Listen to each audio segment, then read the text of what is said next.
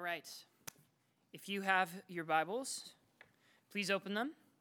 And you're going to go about halfway through your Bible to Psalms. When you get to Psalms, you're going to go to Psalm 19. Psalm 19.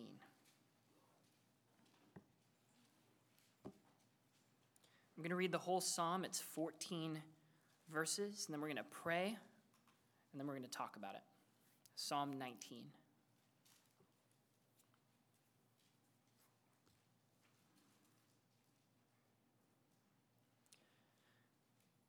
To the choir master, a psalm of David.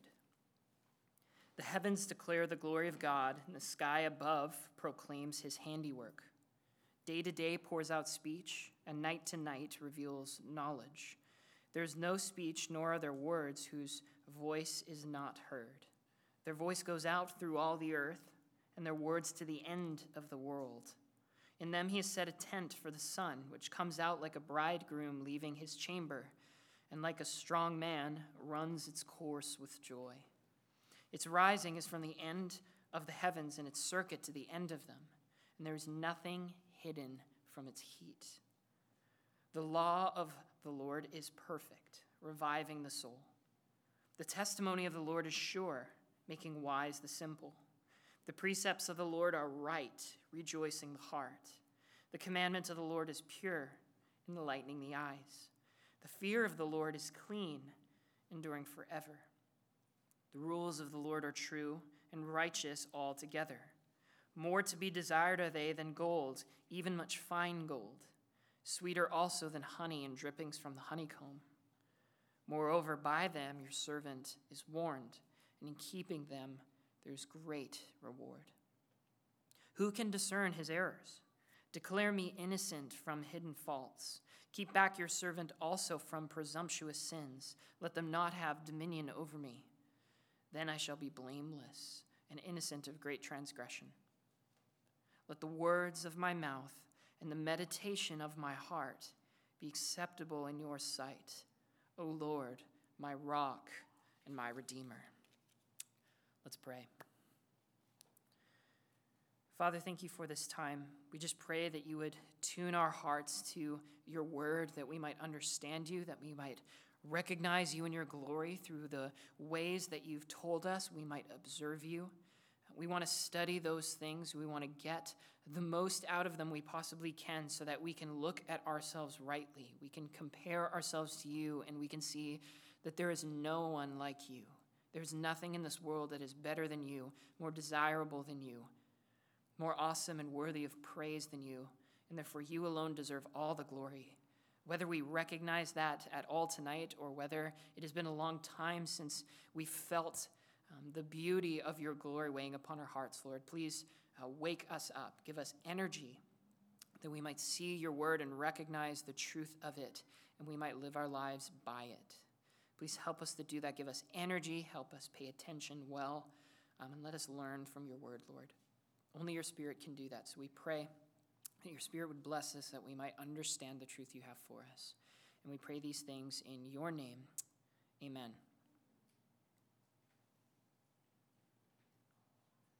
So for those of you guys who are new, I normally begin these kinds of sermons, or whoever begins them usually, if it's not me, usually begin it with like a story or an anecdote or an illustration or even a biography sometimes.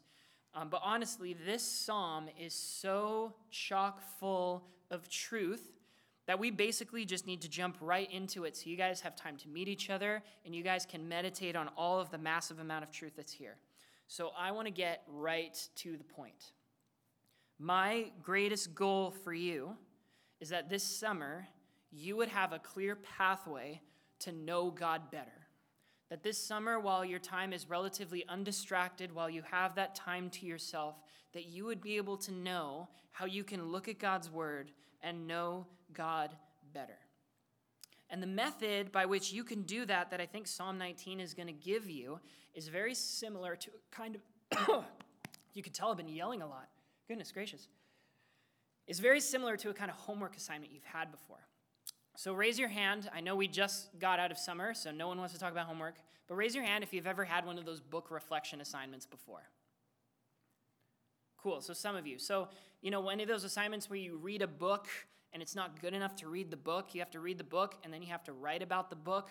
And then you got to write that thing and give it to your teacher. So then it proves that you've read the book. You've had those before. Some of you have done that. Amy's like, okay. Well, some people have done this before. You read a book, you write about what you learned about the book, and then you give it to your teacher to prove you read the book. Now, the reason you end up doing that is usually because your teacher knows it's not enough to just read the book and get the information. You need to sit in it. You need to stew in it. You need to think about it. And in that, there's a different kind of learning that happens, so that when you give your thoughts back to the teacher, they're more precise, and you've walked away knowing more than you did from simply reading the book. Psalm 19, in a very simple way, is going to do something similar. Thank you. This is awesome. This isn't awkward at all.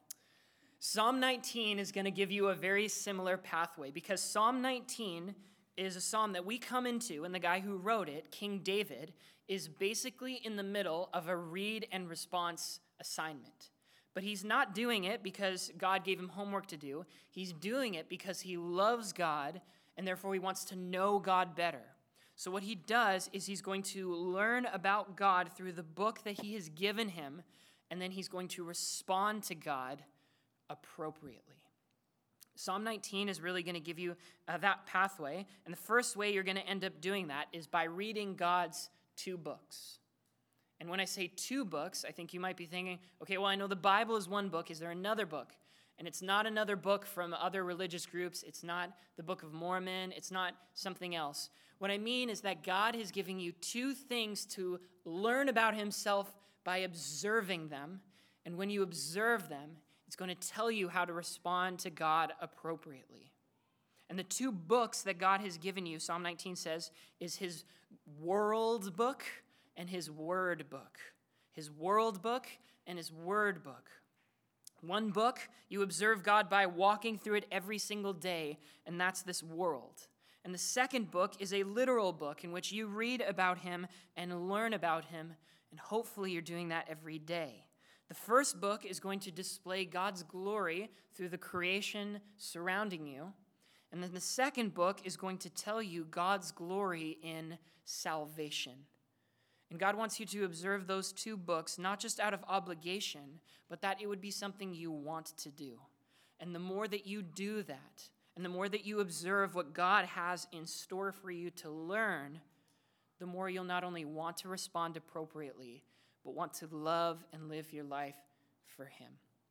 So we're going to break this down in a little bit of an easier way. If you want to know the pathway in the simplest of terms, it's a 3-step process that Psalm 19 is going to give you.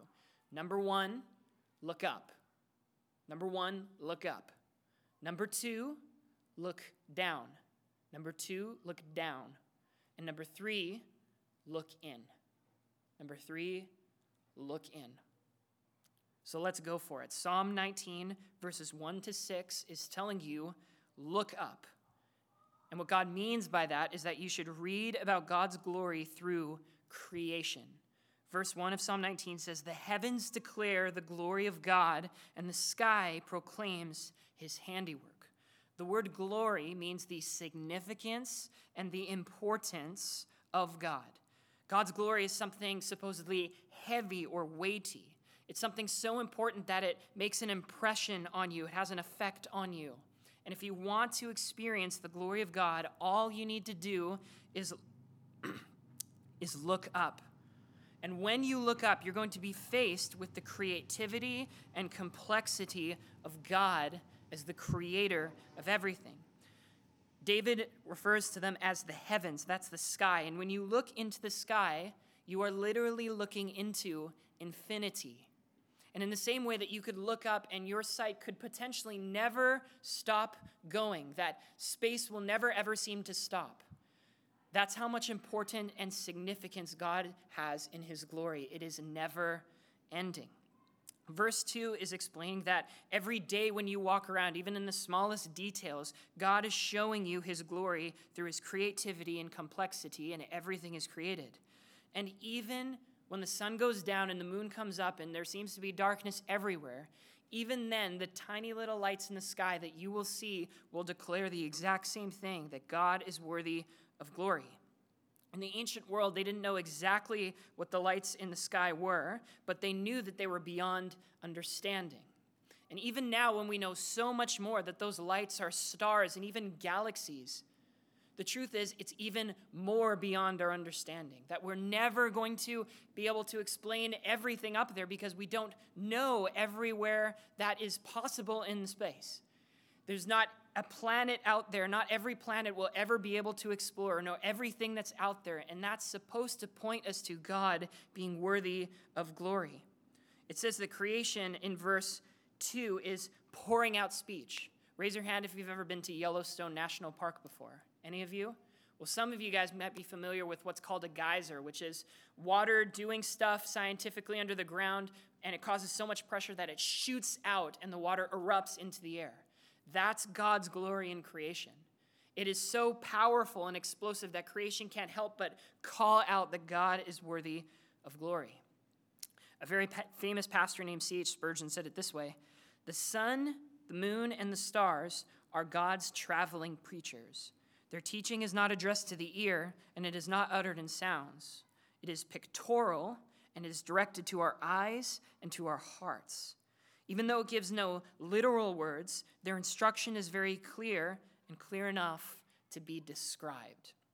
That's what verse 3 is talking about, that even though this book of creation doesn't literally talk to you, it's saying something obvious to you about itself.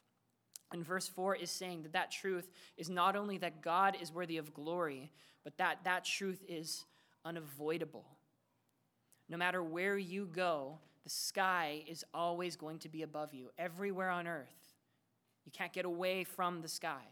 And in the same way, you can't get away from the fact that there is a God who exists and created everything. Apparently, that description wasn't enough for David, so he got even more specific halfway through verse 4, and he wants to talk about one part of creation, but a very significant part of creation, and that's the sun. In verse 4, he explains that the sun isn't here by accident. And it's not by accident keeping everything else around it, an orbit. That's what we know we are a part of around the sun now. None of that is there by an accident, but God himself told the sun to get out of bed, and then every day he tells the sun to go to sleep. The sun is part of God's control. No matter how much we've scientifically discovered about the sun, there's one thing that we still can't ignore, and that's the consistency of what the sun does never seems to change. And again, that's not because science got together and suddenly made it happen.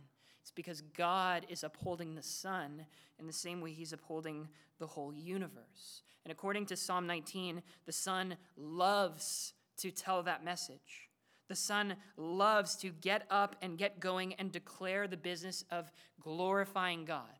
That's why he uses an example of a bridegroom and a strong man. A bridegroom is like a guy getting out of his tent in the ancient world and realizing he's getting married. And he's so excited about getting married that he can't wait to get dressed, get up, get out of his tent, run to the altar, and marry the person he loves. That is like the sun declaring God's glory every single morning. It can't wait to get out of bed and tell the whole world, I have come to proclaim the glory of God. And when I leave, the stars and galaxies will come out and they will declare the same message. And verse 6 says, in the same way that we can't ignore the sky over our heads, we also can't escape the touch of the sun.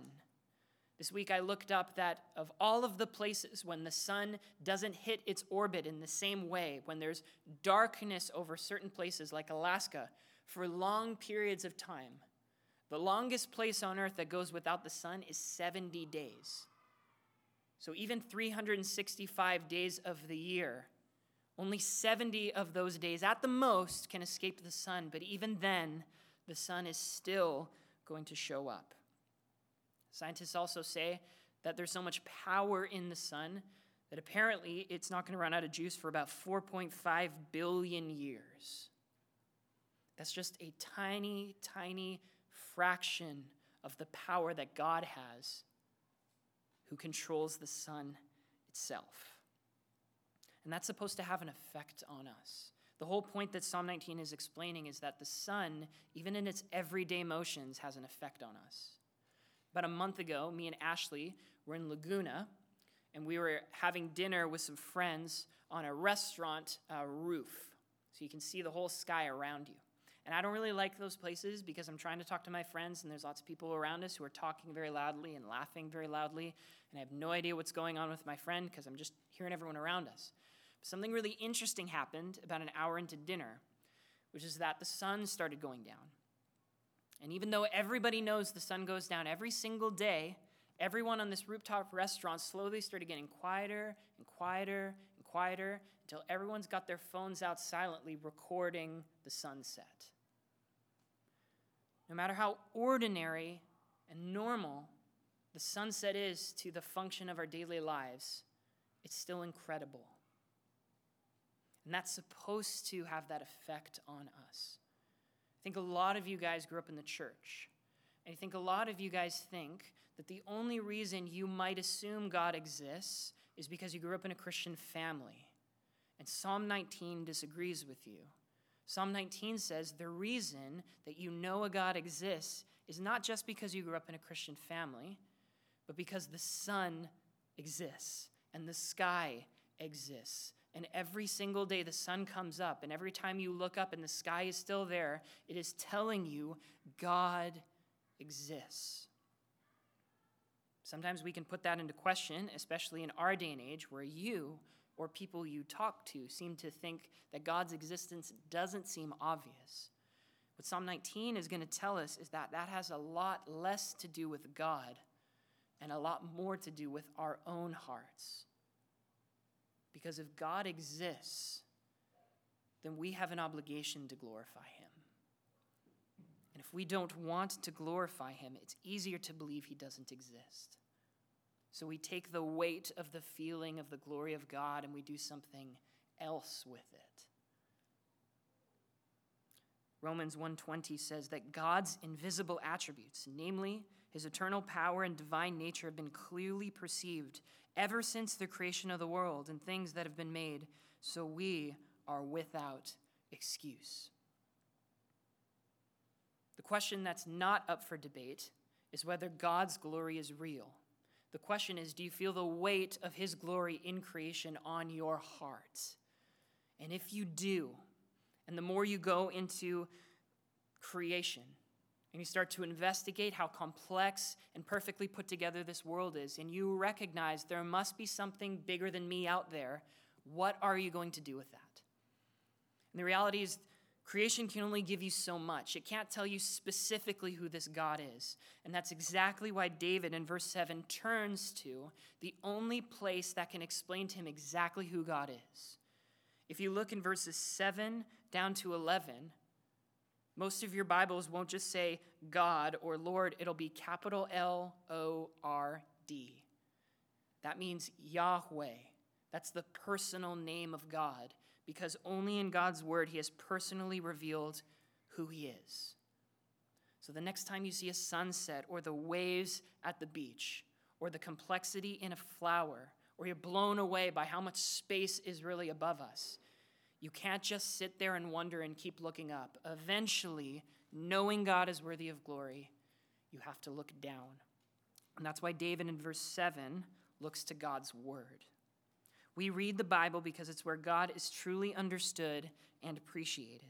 And therefore, David, in the same way, is led to appreciate how amazing the Bible is. And how amazing is the God perfectly revealed in the Bible. And because of that, he describes the Bible in 7 different ways in order to motivate us to go and to know God more through the Bible. Now, this is such a massively amazing part of Scripture. It's going to be really difficult to just say a couple words about each one of these lines because they're so awesome. But I'm going to very quickly as I can, give you 7 ways here in verses 7 to 11 that the Bible is described. 7 ways. So let's get into it. Verse 7a, the first way the Bible is described is a perfect law that leads to life. A perfect law that leads to life. The truth is that there are a lot of different ways that you could live your life, and each one of you are going to live different kinds of unique lives. But the one thing you can't escape is even though God's glory is clear in creation, this world still has a lot of messiness and a lot of brokenness. There's a lot of things that we go out there and we can't escape the fact that some things just shouldn't be the way they are. Some things are just wrong. And the only way that we can really know exactly what's wrong and exactly what's right is from God. And God also wants to know that. So he gave us not just his word, but a perfect law. God gave us a perfect law. A law is a way to live. And the reason it's perfect is because only the Bible explains exactly what it is that is good. It explains what good is. Good is not different with different people. Good is not an opinion. Good doesn't change with the culture that's around us, and it doesn't change in different periods of history. Good is always good, and good is owned and operated by God, and he's given it to us. And when we have the goodness of God explaining for us what life is about and how to live, the psalmist says that that is life-giving, that it gives life to the soul. It's better than a breath of fresh air. It's better than the warmth of a sun on a cold day. And it's better than jumping into a pool on a hot summer day, because it's given you a different kind of life that this world could ever give you. The Bible does give us an option for living. It doesn't just give us a nice way to live. It gives us the only way to know life itself. And when that life begins to change your life into something greater than you could possibly imagine, then you're joining God's plan to perform his glory. And that is what life is all about. The second thing that the psalmist explains that the Bible is the story that should write our story. The story that should write our story. The way that God gives us his truth is different than some of us would like it to be. Many of us kind of like to have the straight facts. We like explaining what is black and what is white. Just give me the data. That's what I like. But the Bible doesn't always give that. It doesn't always explain, here's one fact, here's one fact, here's one fact, and all the dots are perfectly connected. Because God has decided to do something bigger than that. The reason that the psalmist describes the Bible as a testimony is basically describing the Bible as a story. God described history, or God described who he is through a story of history. And God described it through truth that was revealed in different people over different periods of time to show that God was going to do something bigger than just giving us the base facts. And the facts that he gives us are through history and poetry and wisdom and prophecy that all come together into one perfect story that declares God's glory. And the reason is because God determined that that would be a good way to demonstrate that his word is sure. And that means his word is trustworthy, that you can trust it. Of any of the places that try to earn your trust and your love, the only one that can prove God is worthy of your trust is the Bible. And when you see how his story is unfolding perfectly, you'll want to be part of that story, and you'll want to grow as a result of that story. Because the testimony of the Lord that is trustworthy makes wise the simple. Now, the simple person being described isn't a dummy or an idiot. It's just someone who doesn't know what life is about yet, or does a lot of life wrong. And what the Bible does is explain to you God's story so that you can know what your story needs to be about, so that you can learn and grow up. And you can see that as God is showing you all of the history that he is writing for his glory, you'll see that God also cares enough to put you into that story and give you a place as a part of his kingdom. That's the second thing that the Bible is. The third thing the Bible is the step-by-step source of joy. The step-by-step source of joy. That word precepts in verse 8 means step-by-step for how to live. Precepts are the ABCs of what to do and what not to do. And if you think of those as commandments, you could call them, that doesn't really seem like something that, according to David, rejoices his heart. Because if you've ever been told what to do, especially by someone you didn't necessarily know yet, that's not necessarily a joyful thing. It's not necessarily an exciting thing. So the question is, if God is telling David what to do step by step, why is that a joyful thing? And it's for the same reason as the previous point that we just made. Because everything is about God, and God is allowing us to be a part of that. An infinite God, so fully removed from us, so much greater and more infinitely glorious than us, cares enough about us to communicate his truth, to incorporate us into his plan. And he cares so much that he's helped you explain that every single step that you take might be with him and for him. And that is so amazing that it gives him not just joy, but explains to him that only with God all joy is found, that there is no greater joy in this world except what God has provided. The fourth thing that the Word of God is a spotless sight of reality. A spotless sight of reality. I think there's only a couple of you guys, but raise your hand if you have your license now. Tyrone. He's got his permit. It's fine. So for some of you guys who have driven before, just imagine going down the highway at like 60 miles an hour, and a truck in front of you hits some mud, and the mud splashes on the front of your windshield, and your windshield wipers can't get it off. Or imagine if you're wearing glasses, and your glasses fall off, and they fall under the seat, and you can't find them. Imagine how frightening that would be. Imagine how dangerous that would be. That is a kind of an explanation of what it's like to be a sinner in a world that's built for God's glory. It is absolutely amazing that we don't run into more accidents and more danger than we do on a daily basis. It is dangerous to be a sinner in God's world. But instead of coming now to just rain judgment on us immediately, not only has he given us time, but he's given us his word so that we could see reality appropriately. The sin in our lives makes us see things wrong. And when we see them wrong, we take so many good things that God has given us and we misuse them and we abuse them. And what God's word does is it places the truth of what is good in front of us and it directs us back to what life is actually about. It takes us away from our sin. It gives us a pathway out of our self-righteousness and pride, and it explains to us who God is so we can know what good is, so we can glorify him. And that word is pure. That means it doesn't have any bad in it. In a world that's so full of good things that have become bad from even the tiniest amount of sin, God is totally absent of sin. He is totally absent of good. And the word that he's given you is a reflection of himself.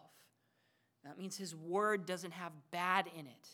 It explains bad things, and sometimes harm comes to people in the Bible, but all of it he is explaining is going towards a future in which there will be no bad anymore and no sin anymore, because God is going to fix everything. And as a believer on your way to know God, he has given you a way to see him and see reality around you that you can trust because it's pure. The fifth one, the first thing that the Bible is very quick, which is it is the ultimate attitude adjuster, the ultimate attitude adjuster. The word of God in verse 9 is called the fear of the Lord. Go back to that explanation of the infinite nature of the sky. If you've ever been in a field and had a clear sight of the sky before and simply looked up and realized you're looking into infinity, and you just stayed with that feeling for a while. It's not just exciting, it's a little terrifying. It's a little scary to realize how small and seemingly insignificant we are in the scope of an entire universe out there. That's a little taste of what the fear of the Lord is. It's not just an attitude of freaking out. It's an attitude of taking God seriously, recognizing that there are serious things in the world, recognizing that there's this kind of wonder and a kind of respect that God is owed because he is so perfect and glorious in his holiness, which means he doesn't have sin in him. And that is important for us as believers because having the fear of the Lord is something that cleans us. It cleans the dirt of sin and pride and self-focus out of our hearts. And that is important because the fear of the Lord isn't just an attitude that we have now. It's the attitude we're going to have towards God forever. One day when we are in God's kingdom with him, if we are in Jesus Christ, we are going to see him as he is, and we're going to marvel at who he is forever.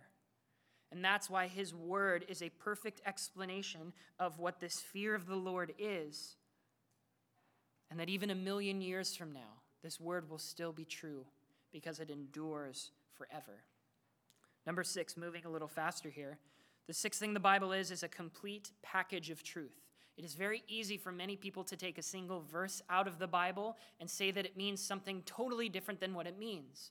But if you take all of the truth of the Bible together, and if you allow one truth in the Bible to help clarify another truth and vice versa, and you put everything together as God intended, you have a perfect package of everything you need to know what life is about and know who life is about. 2 Timothy chapter 3, verse 16 says, all scripture is breathed out by God so that the man of God may be complete and equipped for every good work. God has given you all the Bible because every single part of it is worth teaching and equipping you so that you would know what life is about. It is the complete package of truth. And finally, in verse 10 and 11, the 7th thing the Bible is the most valuable words in the world. The most valuable words in the world.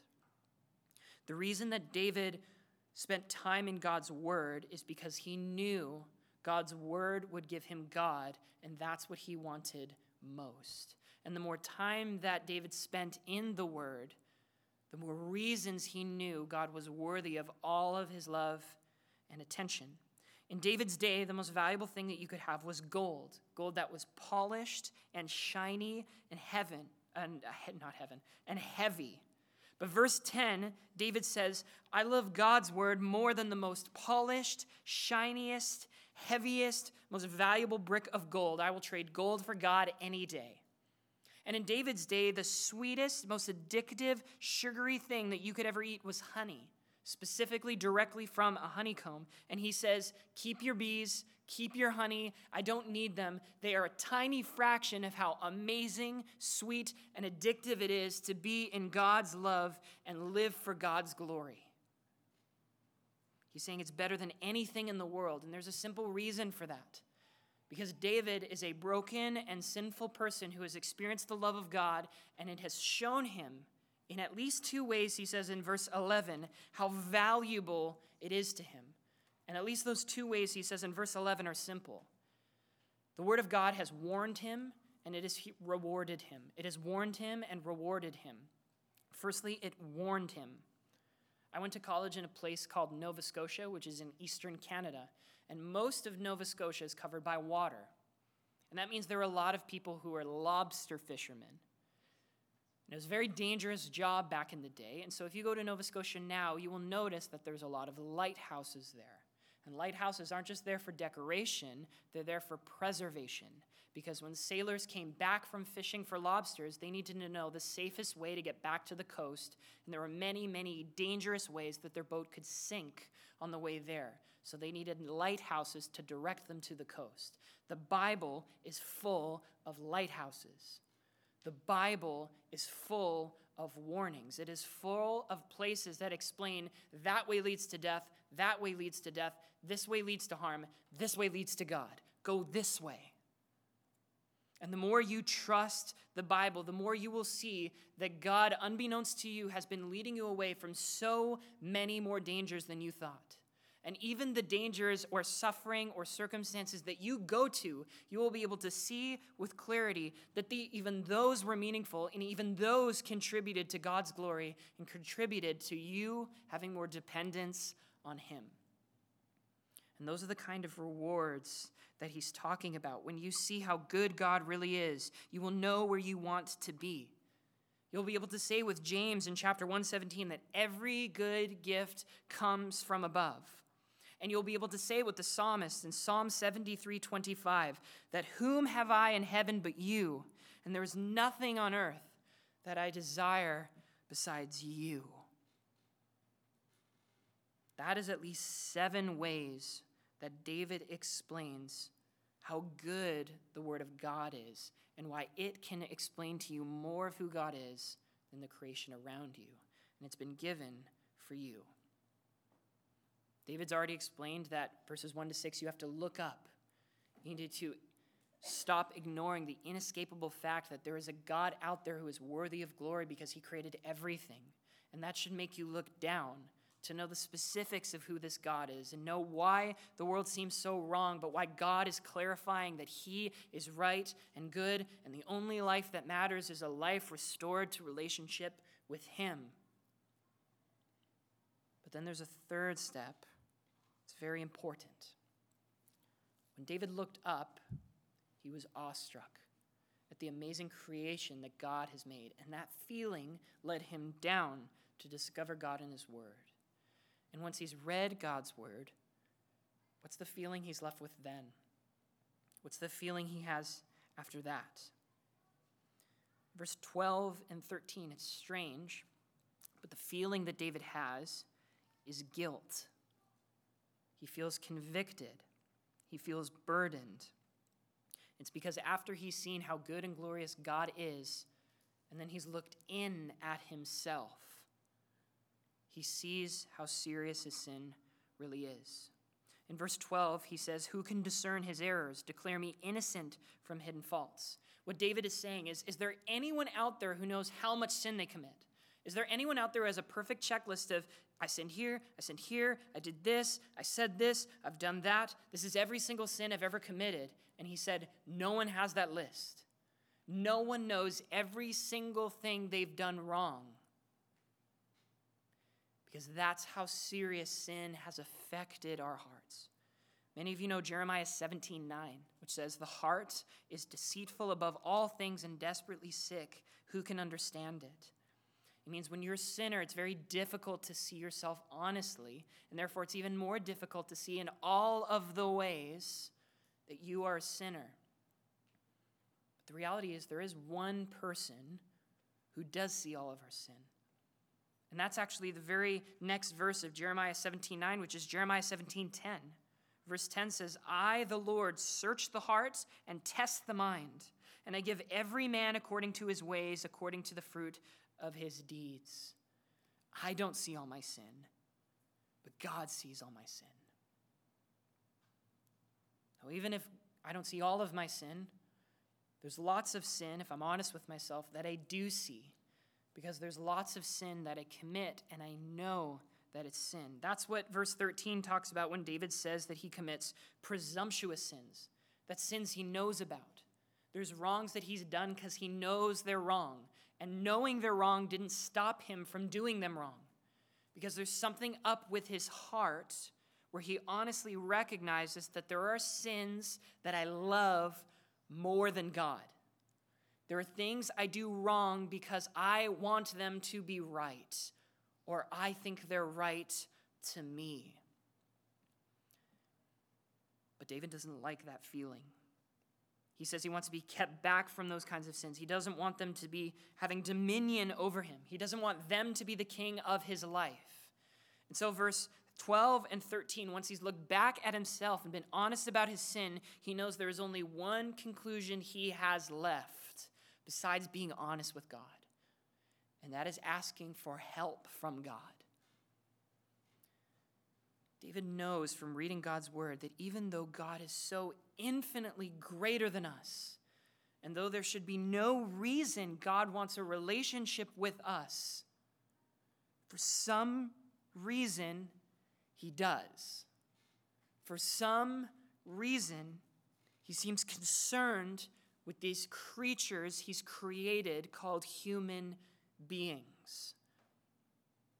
And he's created a pathway by which we might not only love him now, but we might know him and love him forever. And that's the very last verse of Psalm 19, which really sums up the entire point of Psalm 19. David says in verse 14, "Let the words of my heart and the meditation of my heart be acceptable in your sight, O Lord, my rock and my redeemer." remember one time being in biology class in grade 11, and we got to use microscopes.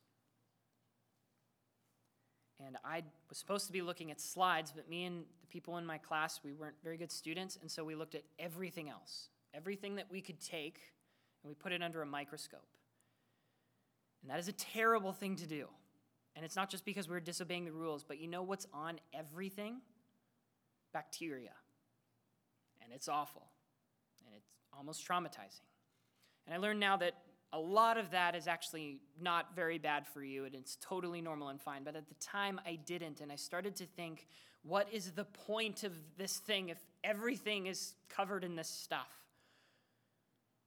And you would think that that's the kind of hopeless attitude you would have when you put yourself under the microscope that God has given you in his word and you see your own sin. But it's actually not. Instead, it forces you to look in the one place that you can trust to find the purpose of life and a reason to live, and that is exclusively in God, specifically the God who is a rock and a redeemer. God is a rock, which means you can put all of your weight and all of your trust upon him because he will not move. He is staying place so you could lean on him and depend on him. But he's not just that. He's also a redeemer, which means he's a purchaser. He's someone who has bought us back from the dominion of presumptuous sin, and he's put us in the dominion of his beloved Son. And if you've been with us this last year through the book of Colossians, you know why we're in the kingdom of the beloved Son. Because in that beloved Son, there is redemption, the forgiveness of sins. There's only one way that we could be declared innocent of hidden faults, and that's from Jesus Christ. God sent his Son, Jesus Christ, so that we might have a restored relationship with God. There is nothing we could do to earn salvation because we cannot be perfect, which is what God deserves, and we cannot fix all of the sin we've committed in God's eyes. So Jesus Christ solved both problems. Jesus Christ lived a perfect life and gave it to us so that we might look perfect before God. And Jesus Christ, fully innocent of ever committing sin, went to the cross and died on the cross. And the worst part of the cross wasn't the fact that he physically suffered, is that he spiritually suffered the wrath of a holy God. And the reason he did that is so that punishment that we deserve for our sin would be punished on Jesus instead. And therefore, God wouldn't only see us as perfectly righteous, but also innocent of any sin now and that we would ever commit. That is what Jesus has done so that God could truly be called our Redeemer. David didn't know all of those specifics when he was king, but we know it because we have the entire Word of God.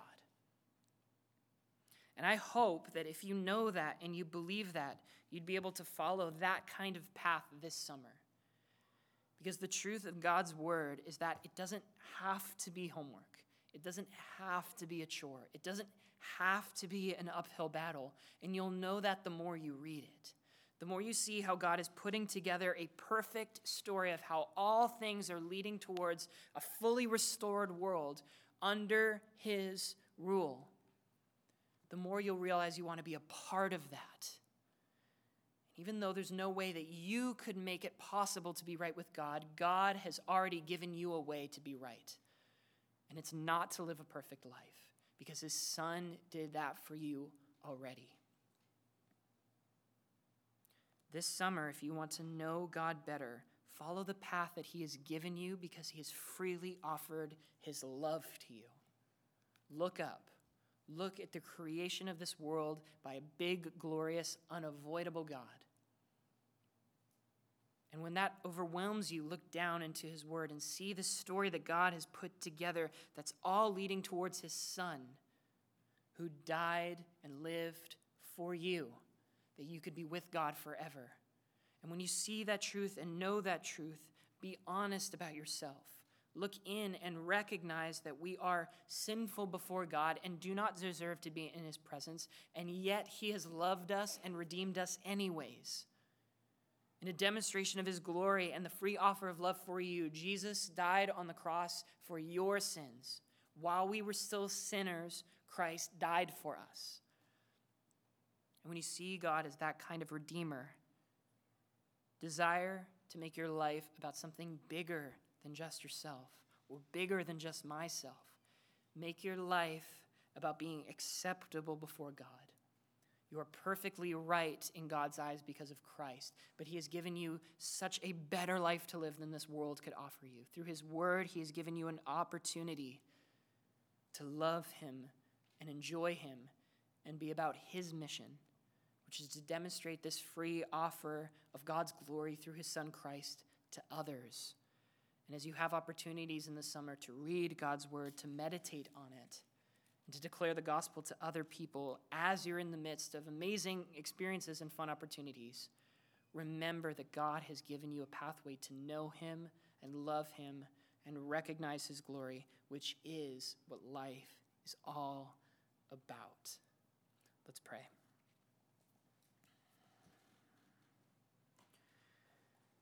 Father, you are good and you do good. No matter how many times we say it, we want to believe it. We want to know that there's no life worth living unless it is for your glory. Lord, we have messiness and brokenness in our lives. We know that we have sinned before you, but God, you are so much greater than our sin, and your mercy is more. Lord, let us recognize how good you are and how amazing and matchless your grace is to us. We want to live lives that would be right and acceptable before you. We want to live lives that would trust fully in your word. We want to have lives that would love to read your word and see all of the amazing truth that you have for us and how you are bringing this whole world together and you are going to fix everything. And most importantly, we want to see the glory of you and your son, Christ. Please help us recognize exactly how it is that Christ died for us, that we might be right before you because of him. Let that lead us to confession and repentance and faith and trust in you alone for salvation. And that our lives would not be to earn salvation, but our lives would be thankfulness for the salvation you have already given us. Lord, especially for our grade 7s coming in, just please help us to be a community that would constantly put the gospel first. And for anyone who is listening, let us constantly be aware of our situation so we might turn to you for help, because you have graciously given us not only help to live a better life, but help to understand where life eternal is found, and then you have done everything that we might receive it from you and be with you forever. Let us be those kinds of people, Lord, that live for your glory alone.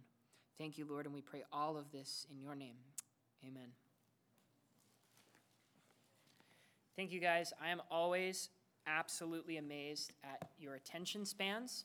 I had a quarter of your attention span when I was your age. So even every once in a while when there's someone who falls asleep, I am absolutely amazed that they heard as much as they did. So thank you. And I hope that it's worth it for you, because it is. When we go into the word, we aren't just saying it as a routine or a ritual. We really do believe that there is no better life than to be a Christian. It is good to be a Christian because it is good to know Christ. And we want to talk about that with each other now. So what we're going to do is we're going to break up into 4 different groups. High school boys, junior high boys, high school girls, and junior high girls. So if you're a high school boy, you already know where to go. We're going to go into the wood floor room. If you're a high school girl, you're going to go up the stairs into the room with upper room with Ashley. If you were a junior high girl, you'll notice that there's 2 different groups. So I'll let you guys decide where you want to go, but the nursery and then my offices or Josh's offices are both available for you guys. And then if you're a junior high boy, you're going to meet with Kevin, and you guys are normally meeting up here, so you can meet over here or you can make a circle here, whatever you guys prefer. And then around 9:45, if you could come back here, and we're going to stack all the chairs, and we're going to get the tables, and we're going to set them up for the men's meeting that we're going to have tomorrow. Thank you, guys.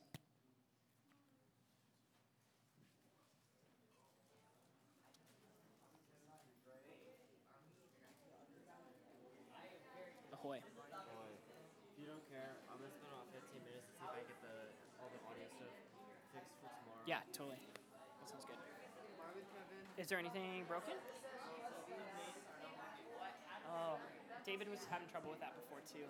Yeah. I wonder what's going on. That's why I have all these facing out, because that was the only way we could get audio. Okay. Yeah, sounds good.